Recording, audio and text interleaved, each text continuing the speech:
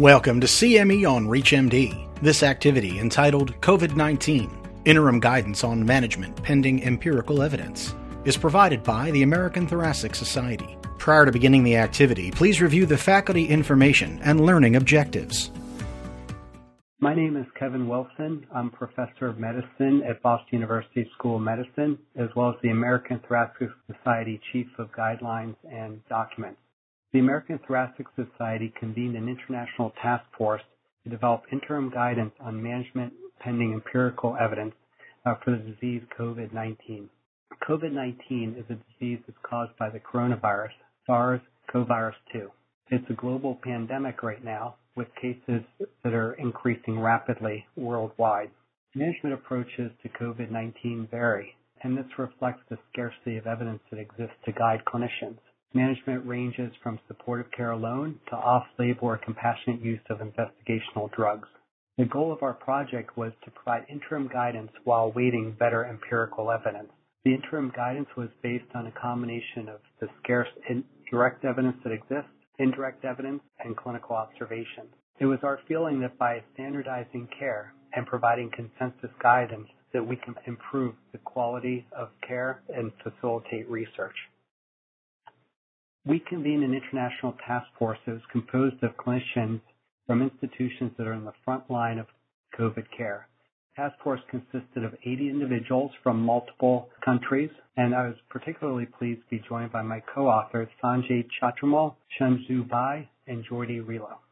The task force consisted mostly of infectious disease doctors, as well as intensive care doctors, and a select few others. We employed an electronic consensus building tool to measure agreement amongst the task force. When agreement exceeded 70%, this exceeded our threshold to make a formal consensus suggestion. First issue addressed by the task force was the importance of generating evidence. The task force recognized that evidence is desperately needed and little exists at this time. The task force also agreed that randomized trials are the optimal way of generating evidence. However, the task force recognized that realistically, investigational interventions are being used all the time at the bedside, and they represent an important opportunity to learn while treating and while awaiting those randomized trial results. Therefore, the task force made a strong recommendation that data be collected in a way that controls confounding and enables causal inferences for any patient who is undergoing an investigational therapy. Patients who receive an intervention should then be compared to those who have not received the intervention, and then management should be adjusted accordingly. The second question that was addressed by a task force had to do with the prescription of hydroxychloroquine or chloroquine.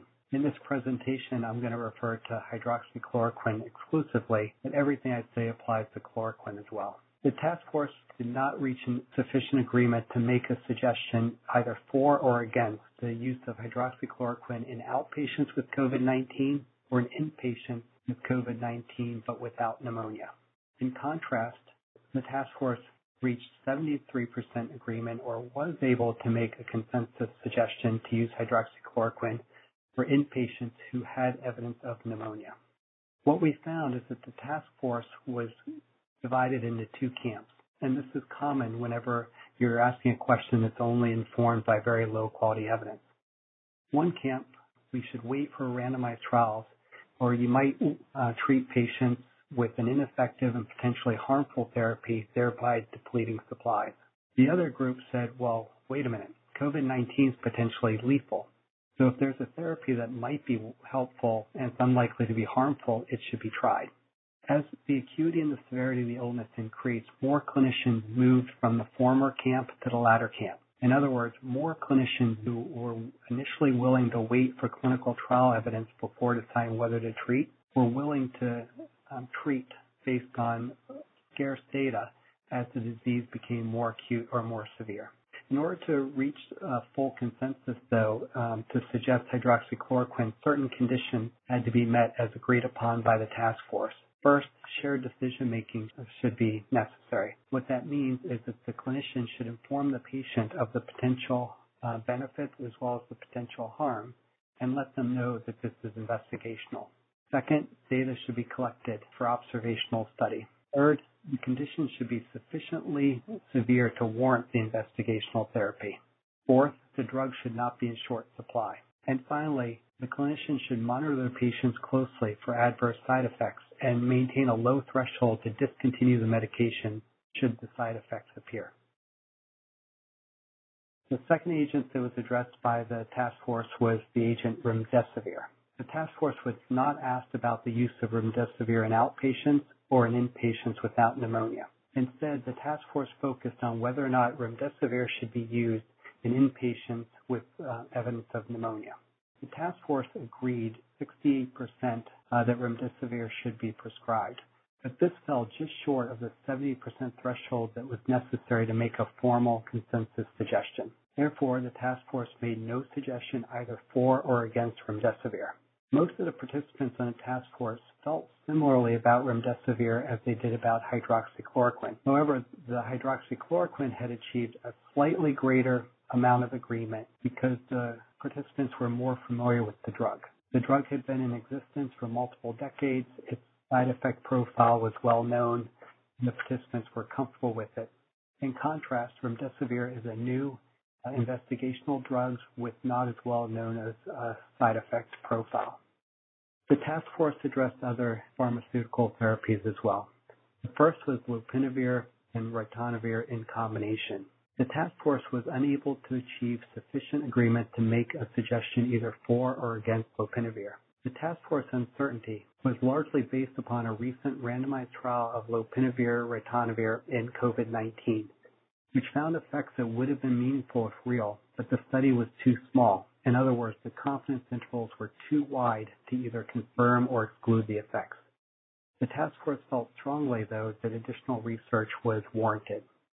The next agent that was addressed by task force was tocilizumab. The reason for looking at this is that patients with COVID-19 have increased IL-6 levels, and tocilizumab is known to be effective in other IL-6-mediated diseases. In this case, however, there is insufficient agreement to make a suggestion either for or against the agent. The task force uncertainty was largely based upon its conclusion that because the agent is effective in some IL-6-mediated diseases, does not necessarily mean it should be extrapolated to COVID-19 just because it is also an IL-6-mediated disease. But the task force agreed, again, that additional research was warranted. The task force addressed the use of systemic steroids for the specific treatment of COVID-19. This was not meant to address whether or not systemic steroids should be used in comorbid conditions amongst patients with COVID-19. The reason for the investigation was because COVID-19 patients have known increased pro-inflammatory cytokines and biomarkers which would seem to favor steroids, but there have been studies in other viral infections to suggest that steroids may increase viral replication shedding, which would argue against it.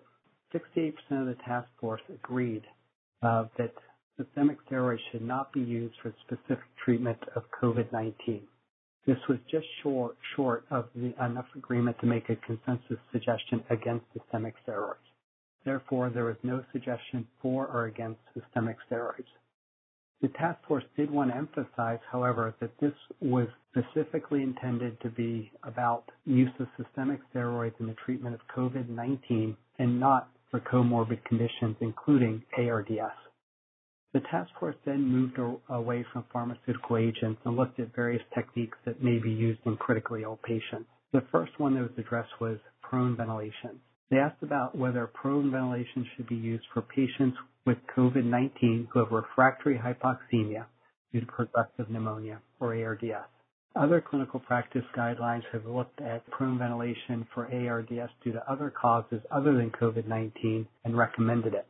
The task force almost unanimously agreed that prone ventilation should be used. There was 90% agreement, which was sufficient for a consensus suggestion to try prone ventilation in patients with refractory hypoxemia due to progressive COVID-19 pneumonia. The suggestion was based on an assumption that ARDS from other causes is similar to ARDS in COVID-19.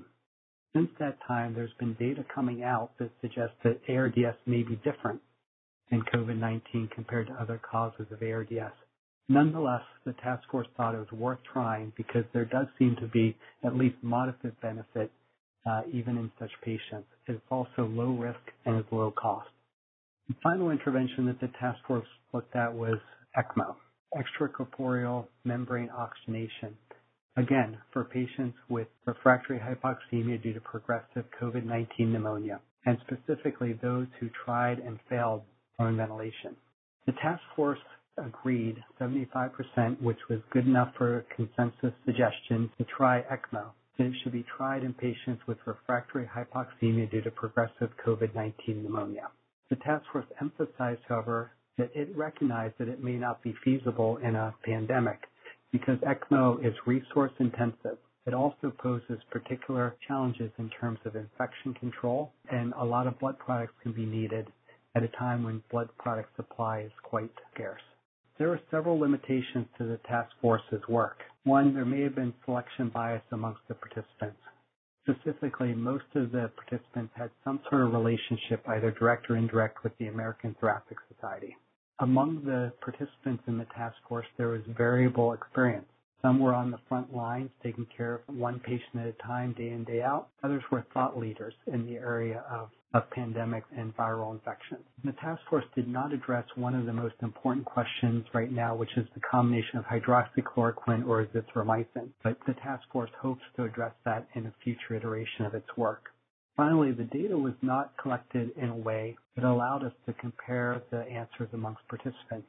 For example, we could not compare whether or not the responses were different from North Americans compared to Europeans. We also could not assess whether or not the responses were different from senior people compared to junior participants, and so on.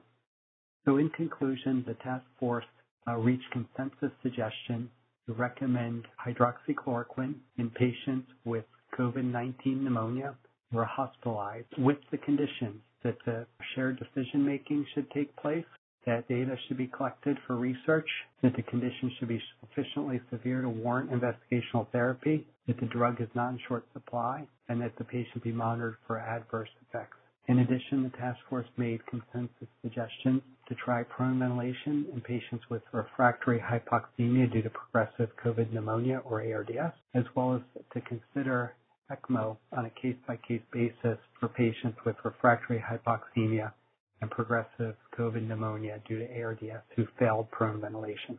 So the task force is hopeful to address additional questions with future iterations of this interim guidance in the near future. We welcome additional questions that healthcare public may have so that we ensure that we're addressing questions that are important to potential readers. In addition, the task force plans to continue to review the suggestions within this document and will revisit them or update them as necessary as new evidence becomes available. This document will remain open access on the American Thoracic Society website and is best considered a living document because we will be updating it as we go along. Thank you for your time. You've been listening to CME on ReachMD. This activity is provided by the American Thoracic Society. To receive your free CME credit or to download this activity, go to reachmd.com/CME. Thank you for listening.